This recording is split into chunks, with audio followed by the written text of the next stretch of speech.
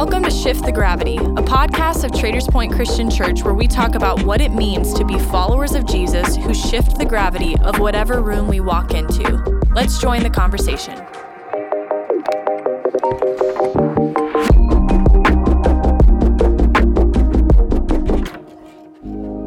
Hey everybody, welcome back to the podcast. If this is your first time joining us, my name is Eric Brockett. I'm the lead pastor at Traders Point Christian Church, and I'm joined by Ryan Bramlett, who serves on our staff teaching role. He also leads our West Campus, and so as always, really good to have you on the podcast. It's good to be here with you. Yep. You doing all right? I'm doing good. Yeah. I'm doing well. Yeah, it's as of the recording of this, it's beginning to feel a little like fall outside, so I'm in a good mood. That's my favorite season of the year. Oh, my flannel came out bright and early this year. I did see that. Yeah. That looks good. We have been, if you've been tracking with us this season, we've been talking all about influence, which really fits well with just the theme of our podcast, that we want to shift the gravity of whatever room we walk into. We do it anyway. We want to do it intentionally. We want to do it hopefully in a positive way that influences people towards Christ. That's what we've been talking about during this whole season.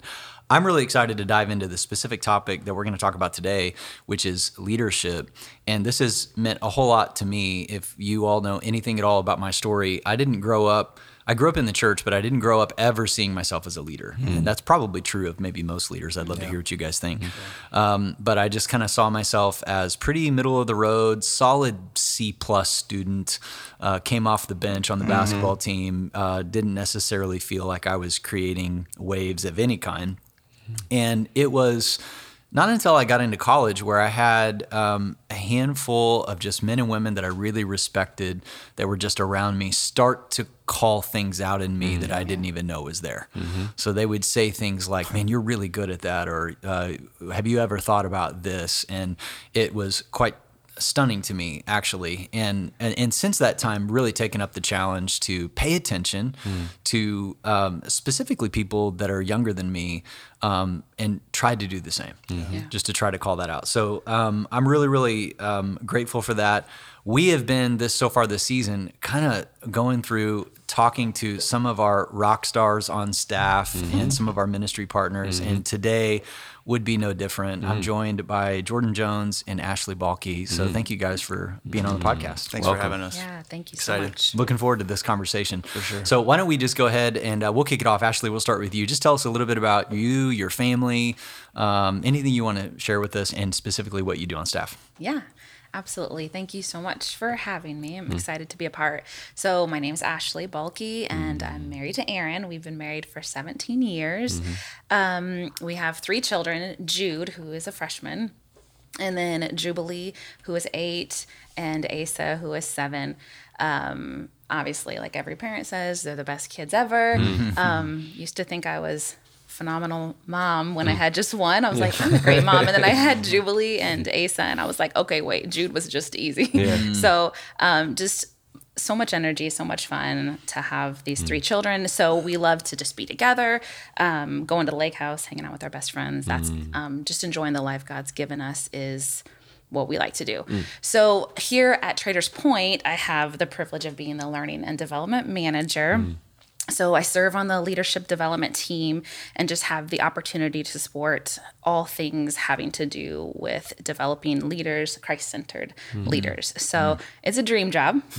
I'm so grateful to get to be a part where I really feel like the Lord has intersected my purpose and my passion really comes together in this role. So my big area that I contribute to our team is handling how the understanding of how learning at Traders Point is implemented and organized, and that is really managing the learning management system. How do we structure it? How do we make it easily accessible? How do we train people well and get it into their hands quickly and effectively? So that's kind of what I work on. That's amazing. She's doing an amazing job, by the way. Thanks, Jordan. Yeah. Jordan, tell us a little bit about yourself. Yeah, thanks again for having us on. I have to imagine as you brainstorm potential topics, hundreds probably made it onto the board, but the fact that leadership development made it, you can imagine I'm a bit giddy about it. But so for those of you who haven't had the joy of meeting before, my name is Jordan Jones, and I get the honor and pleasure of serving as our leadership development director. And so we moved here in March of 2019 from Lansing, Michigan,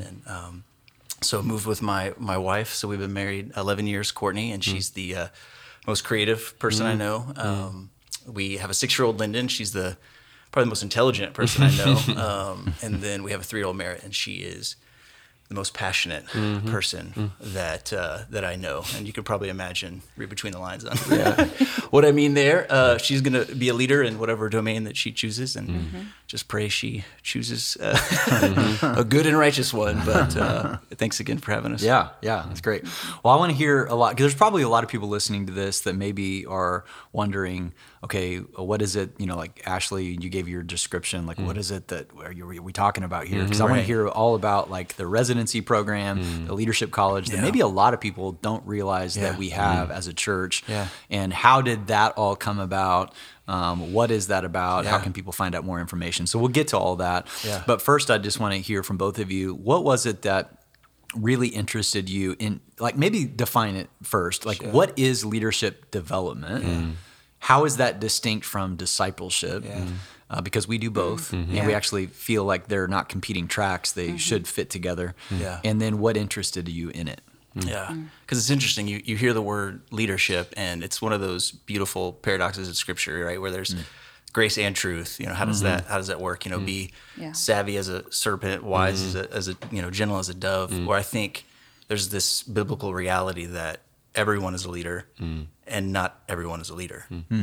Like there's the spiritual gift of leadership, where just God's given them this innate ability to rally people towards mission and vision and motivate. And but there's also the fact that, like, Acts 17, Paul says, like, he's given us all time and place and season to influence those around us, to stir them towards Christ. And so unless somebody's listening to this, like, in a cave in the Mojave Desert, which I doubt, like, we all have domains and places, relationships, whether it's our homes, our workplace, the church, where he's given us, like, are you influencing others towards Christ and towards beauty and towards love? And so ultimately, all of us are leaders. And so leadership development, in my mind, is leadership is multiplying yourself in another. It's developing yourself in another. And so for us in leadership development, we want to constantly be asking, is what we're multiplying healthy? Like, is it beautiful? Philippians 4:9. Is it good? Is it is it that Christ-like love, like selflessness? I loved what Ann Wilson a couple of years ago at Leadership Conference said. Like, the only definition of spiritual leadership I know is dying to yourself for the sake of other. Yeah, that's good. And so it's discipleship is growing into alignment with the character of Christ and being transformed by Him, and aligning to His mission. And then it's, as you go, are you stirring people to Jesus or away from Jesus? And so you're right. It goes hand in hand. Yeah, I would say discipleship being like learning how to be a good disciple of Christ, whereas leadership development is learning how to be a disciple maker. So really reproducing, just as Jordan said. So a lot of times we can really focus on discipling and on discipleship and growth. It's needed in order to reproduce healthy, but sometimes we can just stay there. So leadership development is where we're like, no, hold on, let's shift our focus outside of ourselves and take it to others. We define a spiritual leader as a disciple who wants to make disciples in the most intentional and effective ways. Yeah, absolutely. And I love that. I mean, I think that, we see the New Testament model of church planting and disciple making. So even for us, we're very involved in church plants, but we say, hey, we don't want to just start churches. We want to start church planting churches. Yes, So exactly. it's that little nuance there. And I think the same thing, I like that, what you just said, for people wondering how those two, because I think that the word leadership has unfortunately, a lot of baggage. Yeah, absolutely. There's, I remember there, for a period of time, people, it's almost like I was in a room one time and you said leadership and somebody like rolled their eyes. Like, we just kind of put everything under that term or under that umbrella. And there's also lots of examples of toxic leadership. True. There's a greater skepticism, I think, nowadays for those in leadership, because leaders are still humans. And so this is where I would even argue the case of becoming a disciple before you become a leader. Yes. But it's this idea of your discipleship is that like track where you're growing in alignment I love what you guys said. I think one definition of discipleship that I really like is growing more and more into the image and likeness of Jesus. Yeah, that's your one-on-one relationship. That's the vertical. The horizontal is like, I'm going to make disciples. Yeah. I'm going to share what I'm learning. That's good. Share the heart shaping that God is doing in my life. This all can't terminate on us. Exactly. If it does, like, what are we doing? We're one here? generation from extinction. Yeah, Exactly. absolutely. Yeah. I would love to hear like how you guys got to this spot of, because it's clearly, like, I know you guys very well. It's more than a job. You guys are sincerely passionate about leadership development. So just like Aaron was talking about the experiences that led him to really care about leadership development and pouring into others. What was it for you guys? Do you feel like you were born like career day as a kid? You were like, firefighter, no, I want to be leadership development. It wasn't on the list. No. So yeah, what were those experiences? How did we get here? Yeah. Something came to mind when you said like just born that way. It's so interesting. My daughter, when she was 3, she's a strong-willed. She'll be a great leader. But She's your passionate one? she's my passionate one. But I remember when she was 3, she walked into the daycare room and she was looking around. I said, "What are you thinking?" And she said, "I'm wondering who's in charge here, because if there isn't anybody, I'll be." And I was like, okay. Okay. It's one way to look at leadership. That's probably the closest thing to like, okay, so what's that look like in your future? But anyway, for me, we'll find out. I'll talk to you in like 15 years. Let's see where she's at. So there's nature and there's nurture. So I think obviously what I just described with my daughter, Jubilee, there's probably a little bit of nature in her, probably a little bit of nature within myself as well. But in general, I'd say most of it was nurture. It was the way I was raised and the way I was shaped. So my parents, they were community servants, they were educators, and they just were strong in character and strong in conviction. They understood that they needed to develop people. They always taught us and modeled servant leadership. So from a young age, we were seeing them serving in every aspect of their life, which is really the humility needed in leadership. And so they believed in equipping the next generation.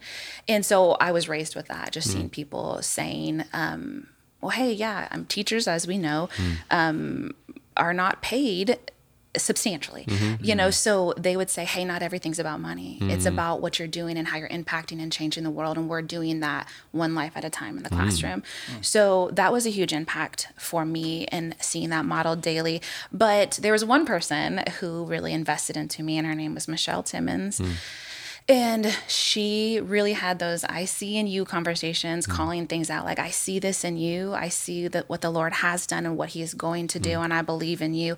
She really embodied Christ in the way in which she served us. So she was over our youth group. She opened up her home. She led mission trips. She spoke life into me and to many others. She taught me how to study the Word of God and modeled it through the way she lived. And even when I went to college, I was out of youth group, I was in college, she said, hey, I believe so much in what God has for your life. She sent me, I wasn't a missionary. She sent me money every month to support what the Lord was doing. She's like, I don't know what you're going to do with this, but I just want you to know that I financially support you. And so there were times that I used that money to be able to support, like I led worship. So being able to buy my strings, buy my picks, being able to print my music, but then also just even at a point paying our bills when we were young and married. And she just believed in what we were doing. So I would say she helped shape me. Yeah, so summer after freshman year in college, I worked for an organization called YouthWorks, where they just facilitate mission trips for youth groups, so youth leaders who are not usually detail-oriented, sorry for that generalization, but they can just hang out with their students. And so it was a summer-long gig, and it was week 5 out of 8. A group from a church in Lansing, Michigan brings 35 middle schoolers over, and they come on Sunday and leave on Friday. It's Wednesday morning. I'm painting in a community center alongside their youth pastor. He's like 6'5", blonde hair, just crazy Dutchman. And we're painting. He looks over. He said, "What are you studying again?" I said, "Political science, economics, like young, naive. I want to be a part of like redeeming, politics, which not my passions necessarily anymore." But he said, "Do you know Michigan State has a great political science program?" And I'm like, "No," and I necessarily care. Like, I've seen snow once, and I'm actually not too distraught about that. Yeah. He said, "You're not getting what I'm throwing out, are you?" And I'm like, "No, not at all." He said, I want you to be our middle school youth pastor." And I pull an immediate Moses, where I just start listing off the excuses. Like, I'm 2 years into following Christ. I'm 18 years old. I'm studying political science, not theology, right? I'm studying like power law, distribution, and economic utility, right? Not the scriptures, And so I just immediately, I'm like, no. But he cuts me off and he says, "Stop. Like, pray about it. Fast about it." And so earlier, just a little background. Earlier that year, it's the year that Crazy Love by Francis Chan had come out, and even if listeners haven't read it, like the line that I remember from that book is, "Pray the prayer, God put me in positions where I have to rely on you." And again, young and naive, I did that earlier that year, That's such a dangerous prayer. I'm like, I didn't know what I was praying, and ultimately, as I'm praying about the decision to move, Texas to Michigan, God just says, "I'm just answering your prayer, like your heart aligned with mine." And so I went, and so I think leadership development was nurtured in me started with that, like what Scott saw in me. Yeah. But then he didn't just see this in me; he called it out in me. Yeah. But then he not just called it out in me; he actually provided me a playground to actually grow into that. Yeah, that's good. And so we'd meet 3 to 5 hours a week, and he'd give me the knowledge that I needed, and then he'd send me out, and I literally had a playground, a petri dish to practice what I was learning, and then ultimately I'd come back to him, and he'd coach me through how to go. What'd you learn? What'd you do different next time? And so there's a huge study that Center of Creative Leadership did down in Greensboro, North Carolina, that found there's 3 things leaders need to grow. They need knowledge, right? They need to know what the ideal is for something. Yeah. But 70% of it is experience. They need those stretch assignments. They need that experience where it stretches their muscles enough where it allows them to grow, but not too far where there's tearing, and then ultimately 20% is coaching. Like, there's somebody to help you, like, actually process what you're experiencing. And so nurture. Scott Rolfe, that 6'5" Dutchman, like, modeled that for me. And it's what Jesus did, like Luke 6-10, right? He said, "Join me to the disciples." Then he sends them out way before they're ready, right? Like, they're like, "Well, you're not going with us? Like, are you serious?" Yeah, no, I'll give you some instructions, but basically, yeah. But then when you come back, I'm not going to leave you in your experience in isolation. Like, let's process through what you saw. Yeah. I love all that. I think that if you talk to the 4 of us around this table, and pretty much anybody, and say, "Hey, tell me about your journey to Christ. Tell me about your story." Let's just go there. Yeah. Very few people will go, "Well, I just came to know Christ on my own. I discovered what opportunities I want." God always uses people to influence people. Right. We see that all the way back into the scriptures. We see that was Jesus' process of discipleship. I'm glad that you brought that up, because I've always had this thing around, Jesus, because anytime we ask a small group leader to lead a group, they're like, "Well, I don't know that I know enough, and I can't get them all together, and they're just like flaky, and somebody's like," and I'm like, "Look at Jesus' small group." Yeah, exactly. Yes. Yeah. What a mess, what a train wreck, and the fact that he, the ultimate failure, all of them bailed on him when he was arrested and crucified. They were out of the picture, and when he comes back. That's real interesting to me, because I think a lot of leaders would maybe have done some shaming. They would have said, "Okay, we're starting over at the beginning. I'm spending another 3 years with you. Here's the syllabus." Jesus was like, "Hey guys, here's the keys to the church. Peace." Yeah. And "I'll be with you. Greater to have the one who is coming, the Holy Spirit, to be in you than for me to be with you. I'm out." And that's so amazing to me, how much faith God has in broken, sinful, fallen leaders like us. It's so humbling. So all of that's such a great segue. I want to just share for our listeners, those who may not know, just what all encompasses leadership development at Traders Point. So talk about cohorts, residencies, the college.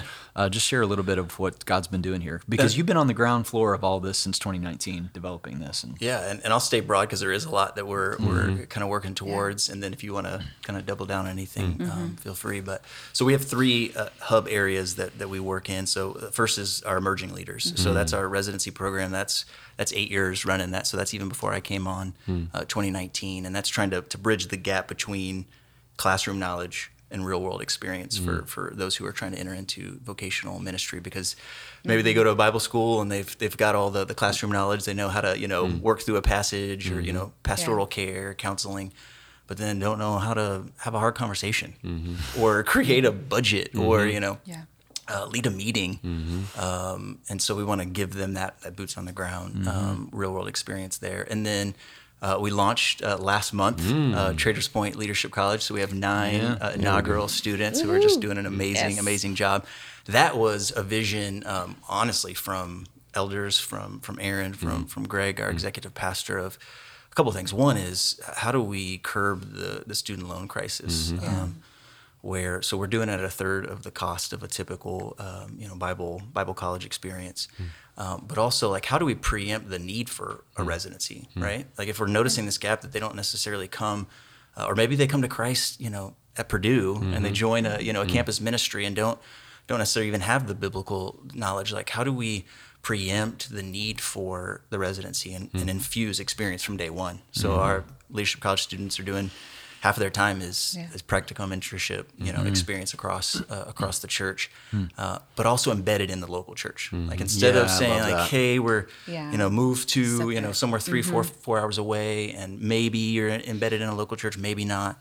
Like, can we just embed their experience from day one in the local church? So emerging leaders, then staff development. So taking that knowledge, experience, coaching, we do a good bit of knowledge training of just training self-awareness, things like time management, conflict management, like who you are in Christ, who He's wired you to be, and how to lead well for Him. But then, since that's really only 10%, 90% is experience and coaching. So primarily we train through cohorts, and this is 6 to 8 leaders that are in a similar spot of leadership, coming together, iron sharpens iron, trying to grow and apply what they've been learning in the trainings. And then we have the last hub is what we do with our team members. So those who call Traders Point home, you can use volunteers, attendees, whatever your phrases of choice there. But and we try not to create any new content or any new environment. We want to keep it consistent. So our staff are growing right alongside of our volunteers. So we do have some trainings that are online, virtual, kind of on demand. But then again, the biggest chunk is that 90%. And so we've got leading self cohorts, leading others cohorts that are, again, 6 to 8 leaders coming together, like in a similar spot of leadership, and let's take ground moving and progressing in our leadership in this next season. So Ashley, you probably have filling some gaps for me. Shameless plug. We've got our next round of cohorts launching in January, February, right? Is it January? Yeah, at the beginning of the new year. So you can check it out on the website, tpcc.org/leadership-cohorts. But we've got some great cohorts running. I just actually yesterday got to launch a Leading Others cohort with a group of volunteers that are so excited to be a part and grow in their development. So we're using the knowledge piece that is 10%, and then in our cohort time, which is our group time, we are walking through the experience. What's this look like? And then doing the coaching. So I do the coaching in the group that we are in currently. So walking out that 100% that it takes to really effectively learn and grow. So that's good. I love the tie between everything we're doing, not just being a knowledge piece or not just being an experience piece, but bridging those two together. I think it goes back to your sermon illustration of the golf swing, of not just being all back swing or all forward swing, but being able to put those two things together. I love that. And then just kind of looking at the leadership development department and the program that we've built. Over the years, like, what were some of like the linchpins to when you were creating this, like, this needs to be present here, and then maybe some of the big needs that you saw arise and that you're still seeing, or opportunities that we can kind of meet because of the leadership development we're offering? So I'm a big strengths finder guy, and so my number one is learner. So I apologize that every one of my answers includes some reference to a book, but I apologize if that's not your leaning. But so I read a book called Design to Lead right before I came on. So it's written by a pastor in California and Texas, and they talk about how do you how do you build a leadership development culture in the local church? But honestly, I think it could work at any organization. And they identified 3 things, and they all start with the letter C because they're all pastors, right? But Gotta add that alliteration. yeah, of course. Alliteration. I'm a sucker for it. Yeah. I think it's cheesy, but I remembered it, so I guess it worked, right? But the first they talk about is conviction. Like you have to want it as a church, from elders, lead pastor to the retiree who's serving in kids ministry on Sunday. Like you have to want it, and not just because like the mission, the vision, like necessitates it, like out of desperation, but out of like this deep biblical imperative that it's not enough for us to just be a hospital that performs surgeries. We have to be a teaching hospital that like trains surgeons. That Ephesians 4, this mandate of equip the saints to do the work of the ministry, like it's what gets you up in the middle of the night. And so I think I can say with full confidence that I've seen it here, that we have that level of a deep conviction. The fact that we're 188 years old. Yeah. Like even that fact alone communicates something, right? That like you can't, like the bride of Christ cannot, be 108 years old without leadership development, just being in the water, the ecosystem. Yeah, the life cycle of a typical church is about 45 to 50 years. Yeah. Which I remember hearing Jim Tomberlin talk about that. And my first question was, why that? Right. And he just said, because that represents a generation. Oh, wow. Yeah. So usually a generation, there'll be a generational leader that'll start a church, a movement, and then they age. They don't pass it on. And so then the church begins to flatline and die. So like when I was in college, I went to Ozark Christian College, shameless little plug there. I know Ashley spent a little time there, but how I got experience, and pretty much this was about the only way I got experience during the time, was through something called supply preaching, which is basically tiny little churches scattered all over the countryside that couldn't afford to pay a full-time pastor. So they would pay poor college students. And I got paid $75 a Sunday. Hey. And I would drive up there and I would preach. It was inflation. That's not that bad. It was pretty good money at the time. Yeah. 12 people every week. And I went back. This was between Joplin and Kansas City. I went back for a conference and I was driving past and I was like, I'm going to pull in and see that church. Yeah. Pulled up. Just a field is gone. The building's gone, torn down. But the reality is that church had died long before I ever got there. It just kind of eked along. And so I think that's the conviction for us. I think as you referenced Trader's Point, nearly 200 years old, 1834 is when it got started. And I would say this, I don't know, like the term life cycle wasn't even in the vernacular. Right. So somehow God in his grace, it did kick over, but I don't know that it was intentional. I think now what's on our radar is intentional. Yes, it's like, how do we intentionally make sure the life cycle kicks over? This might ruffle a few feathers. I don't want anybody to misinterpret this, but at times, I'm ready. At times, I feel like as lead pastor, part of my job is when I sense that the church is getting too comfortable, to make it uncomfortable. Not in an obnoxious, abrasive, destructive way, but in a way that said, like what you said, like that. But back to that prayer, like, God, we want you in this thing. We want you to do something that's so big that if you weren't in it, it would fail. And so let me just make us a bit uncomfortable. And then, I've said this to Ryan. I'm like, hey, Ryan, keep your eyes out because the next lead pastor of our church might be in our kids ministry. And let's watch for that kid and call them out, call out their giftedness. I see in you, But anyway, that's a little bit of a rabbit trail. No. I mean, and there's so many evidences. I mean, the fact that 4 or 5 of our senior leaders we've sent out to either church plant or pastor. I think there's at least a dozen people that have been on staff that have either planted or have transitioned churches all over the country, from Florida to California. And that's one of the things that my heart beats faster and faster for that. Like I get texts from all of them. Regularly saying, hey, I've got this issue. Can I get 10 minutes of your time to walk through it? And we just decided a long time ago, we don't want to win just a Super Bowl. We want to win 12 of them through a family tree of coaches. So we had a coach that was like our special teams coach, and now he's a head coach of some other team, and they're winning a Super Bowl because they took some of our DNA with them. And that's how the kingdom of God multiplies and expands. Well, I mean, the fact that we have a leadership development team of 4 staff people. Exactly.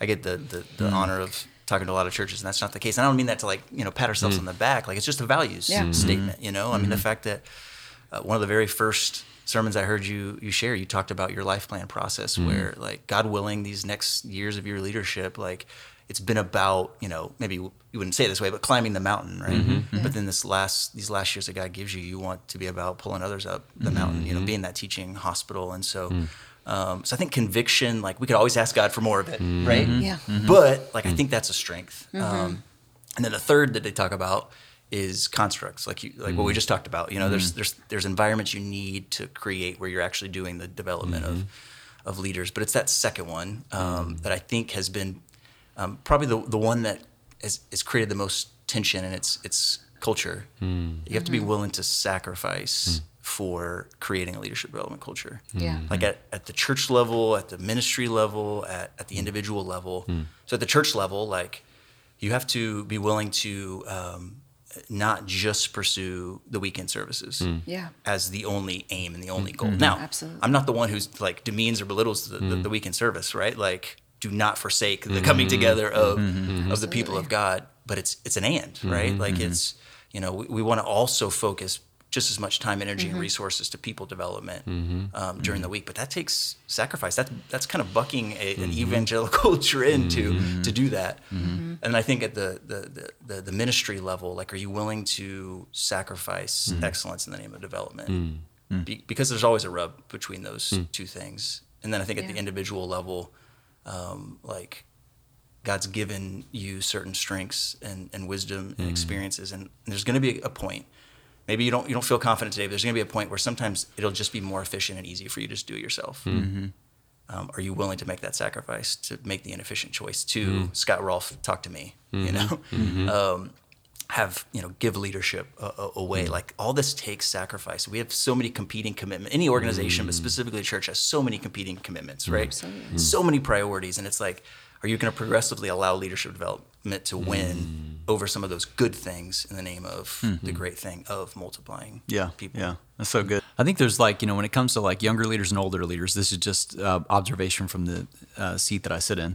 When I think about the strengths of younger leaders and then potentially what maybe a growth edge for them might be, and the same with the older leader, strengths and a growth edge. So with younger leaders, I would see a strength as, like, a lot of what you're saying, they've done more, like, work on their emotional health and their, all that than probably those in older generations. I'm not meaning to stereotype it, but I would say that they're more familiar with, like, my teenage daughters can speak more intelligently to, like, the subjects of anxiety and all that, for sure, absolutely, than what my grandparents could. Yes. So there's all of that. There's, like, the youthfulness. There's the fresh lens. There's that generational blessing that God's kind of placed. Like, his church is always going to be in good hands because He's going to raise up the next generation. Growth edge. Entitlement, potentially. Hey, I know this stuff, so let me kind of get into this seat. How do I don't know how many times I've, like, had a younger leader come up to me. I mean, how do I get to do what you do? What do you mean? Like, I don't know, like, in the next 6 months or so. How do I get to do? And I was like, I don't know. And so the growth edge. Yeah, older leaders, just like what we've already talked about. Sage wisdom. Seasonal maturity, perspective of the long game, the recognition that Solomon said, there's nothing new under the sun. Trends come and go, all of that. Growth edge, and this is just from what I've seen, potentially, and I'm going to say this with all kindness but directness, potentially some passive aggression, some bitterness, some hey, I'm kind of getting into this season of my life and I feel like I've missed an opportunity, or maybe like, hey, what are you going to do for me? Kind of a thing. And so I just think that there's, regardless of our age, and there's always going to be strengths and weaknesses and growth edges and things that we have to look at.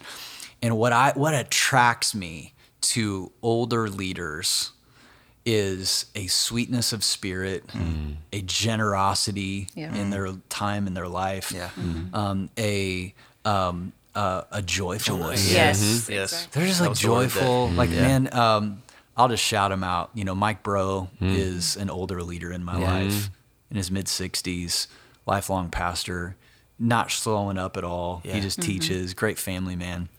I had some great conversations with him this summer. And the dude is just all about gratitude. He was just like, Aaron, and he goes, what will keep you soft and sweet and open as you grow, because you have to deal with lots and lots of challenges, is he said, just gratitude. So he said, every day I go on a walk And he goes, this may sound super cheesy, but he said, I just go the alphabet, A through Z, and I just think of things that start with those letters, and I just say it out loud on my walk, what I'm grateful for. Yeah. A, I'm so grateful for apples. Yeah. You know, B, I'm so grateful for broccoli. You know, whatever. It's not all food. But I thought that was so helpful. And he made this observation. He said, you know, have you ever noticed that the fruits of the Spirit in Galatians 5, gratitude isn't in the list? And he said, because that's something you got to choose. Oh, that's good. And I think that's so important for us as leaders. Wow. Yeah. As we're kind of beginning to sort of land the plane, I know we have a lot of people listening to this who maybe don't feel called to full-time vocational ministry. Maybe they work outside the church. So what would you say are some of the things that they can maybe take away from this conversation as they sort of lead in their context?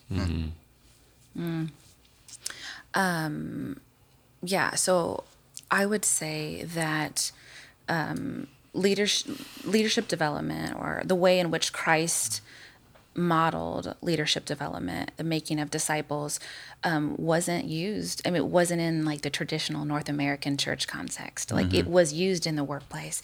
It was used in the disciples were all fishermen, Yes, tax yes. collectors. Yes. Yeah. So every single thing in this conversation is applicable to every person and every walk of life. Some people have the opportunity to use it within the context of a church where they're surrounded or maybe encouraged to use it in a Christ-centered manner. But in general, like, we are all called to lead and all called to walk it out. And so I would say everything is even more applicable to the person not in ministry. And there's ways to like plug in with what we are doing currently. And our big overarching vision is that it's not just staff, it's the volunteers, it's people who are attending, that we can equip and send them out so that they can be known as great leaders who love Jesus because it's overflowing out of them. So when we truly walk in the fruit of the Spirit and in love and understanding of the Word of God, and it will come out through the way we lead. So a dream and a vision for us as a team is the fact that, like, wouldn't it be so cool if Traders Point was looked at as a place who, like, there's something about this church, they just like produce great leaders. It's crazy. Like, they're just coming out, they're oozing out of their pores, and I don't understand why. And it's because we had conviction, culture, and the constructs, and we used the resources the Lord gave us to equip the body of Christ throughout the areas in which we have an opportunity to impact. Permission to cheat and just repeat something I've already said. I mean, so a spiritual leader is a disciple who wants to make disciples and wants to do it in the most intentional and effective ways. So a spiritual leader who thinks about time management, it's not like time management hacks so I can spend more time on myself. Yes. It's time management of how can I maximize my time to spend on the things that God has confirmed for me to be about.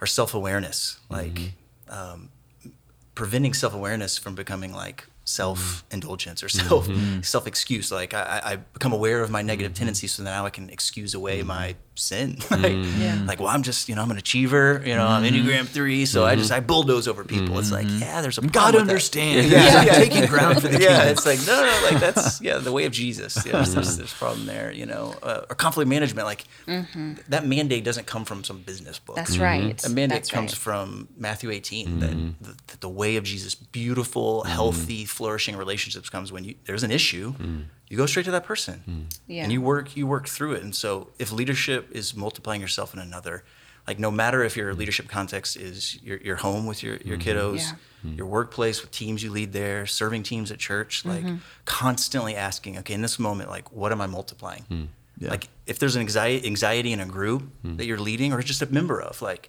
are you going to multiply that anxiety, or are you going to calm? You're going to be that non-anxious presence. Like, every moment asking, my choice, my decision, my behavior, my attitude, is it multiplying beautiful things, holy things, Christ-like things, or is it multiplying anxiety or things that don't reflect the heart of Christ? And so no matter your context, like, you can be thinking through questions like that. No doubt. And I think that the misnomer for a lot of people is they think, well, as a leader, I gotta be the smartest person in the room, or I've got to have all the answers, or I've got to know what the way. And I think that one of the things that really was such a relief to me is that as the leader, I mean, I realize, like, I don't even know if I could get a job here anymore. Like if I was like interviewing at this point, like I'm here just because I got here before everybody else here. Yeah. And so it's like this idea of like, I don't have to come up with all the ideas or be the smartest person in the room. I bring people around me who are really, really talented and listen. And one of the things that I'm learning as a leader is one of the best questions I can ask is, hey, what do you think? Hey, what do you think? Yeah. And okay, that's interesting. And it doesn't mean we necessarily have to do that thing, but leaders don't need to have all the answers. They need to bring out the best in people. I heard something recently from Mike Bodine, who's an executive pastor out at a church in Las Vegas. And he said, one of the things that we do as leaders is we just help minimize the weaknesses of those on our team and we accentuate their strengths. And we just curate that. And leaders don't have to have the answers. They just have to bring clarity. Wow. So it's like, hey guys, here's the way forward. Here's what we're going to do. And I think hopefully that will be a word that would maybe encourage some people listening and maybe take a little bit of the load and the responsibility that you probably shouldn't be carrying anyway as a leader.